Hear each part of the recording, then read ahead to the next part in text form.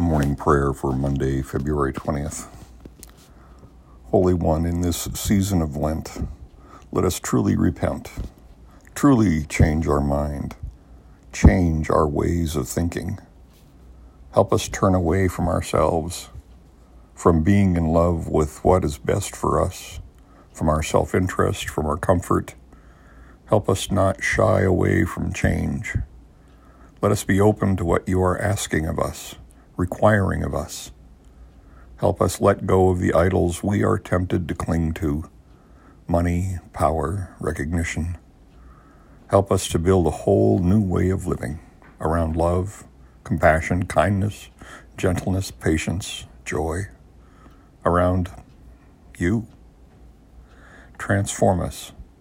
Make us ready to change, to follow, to do all that you ask, to go where you need us to go, to let a part of you be the greater part of us. Amen.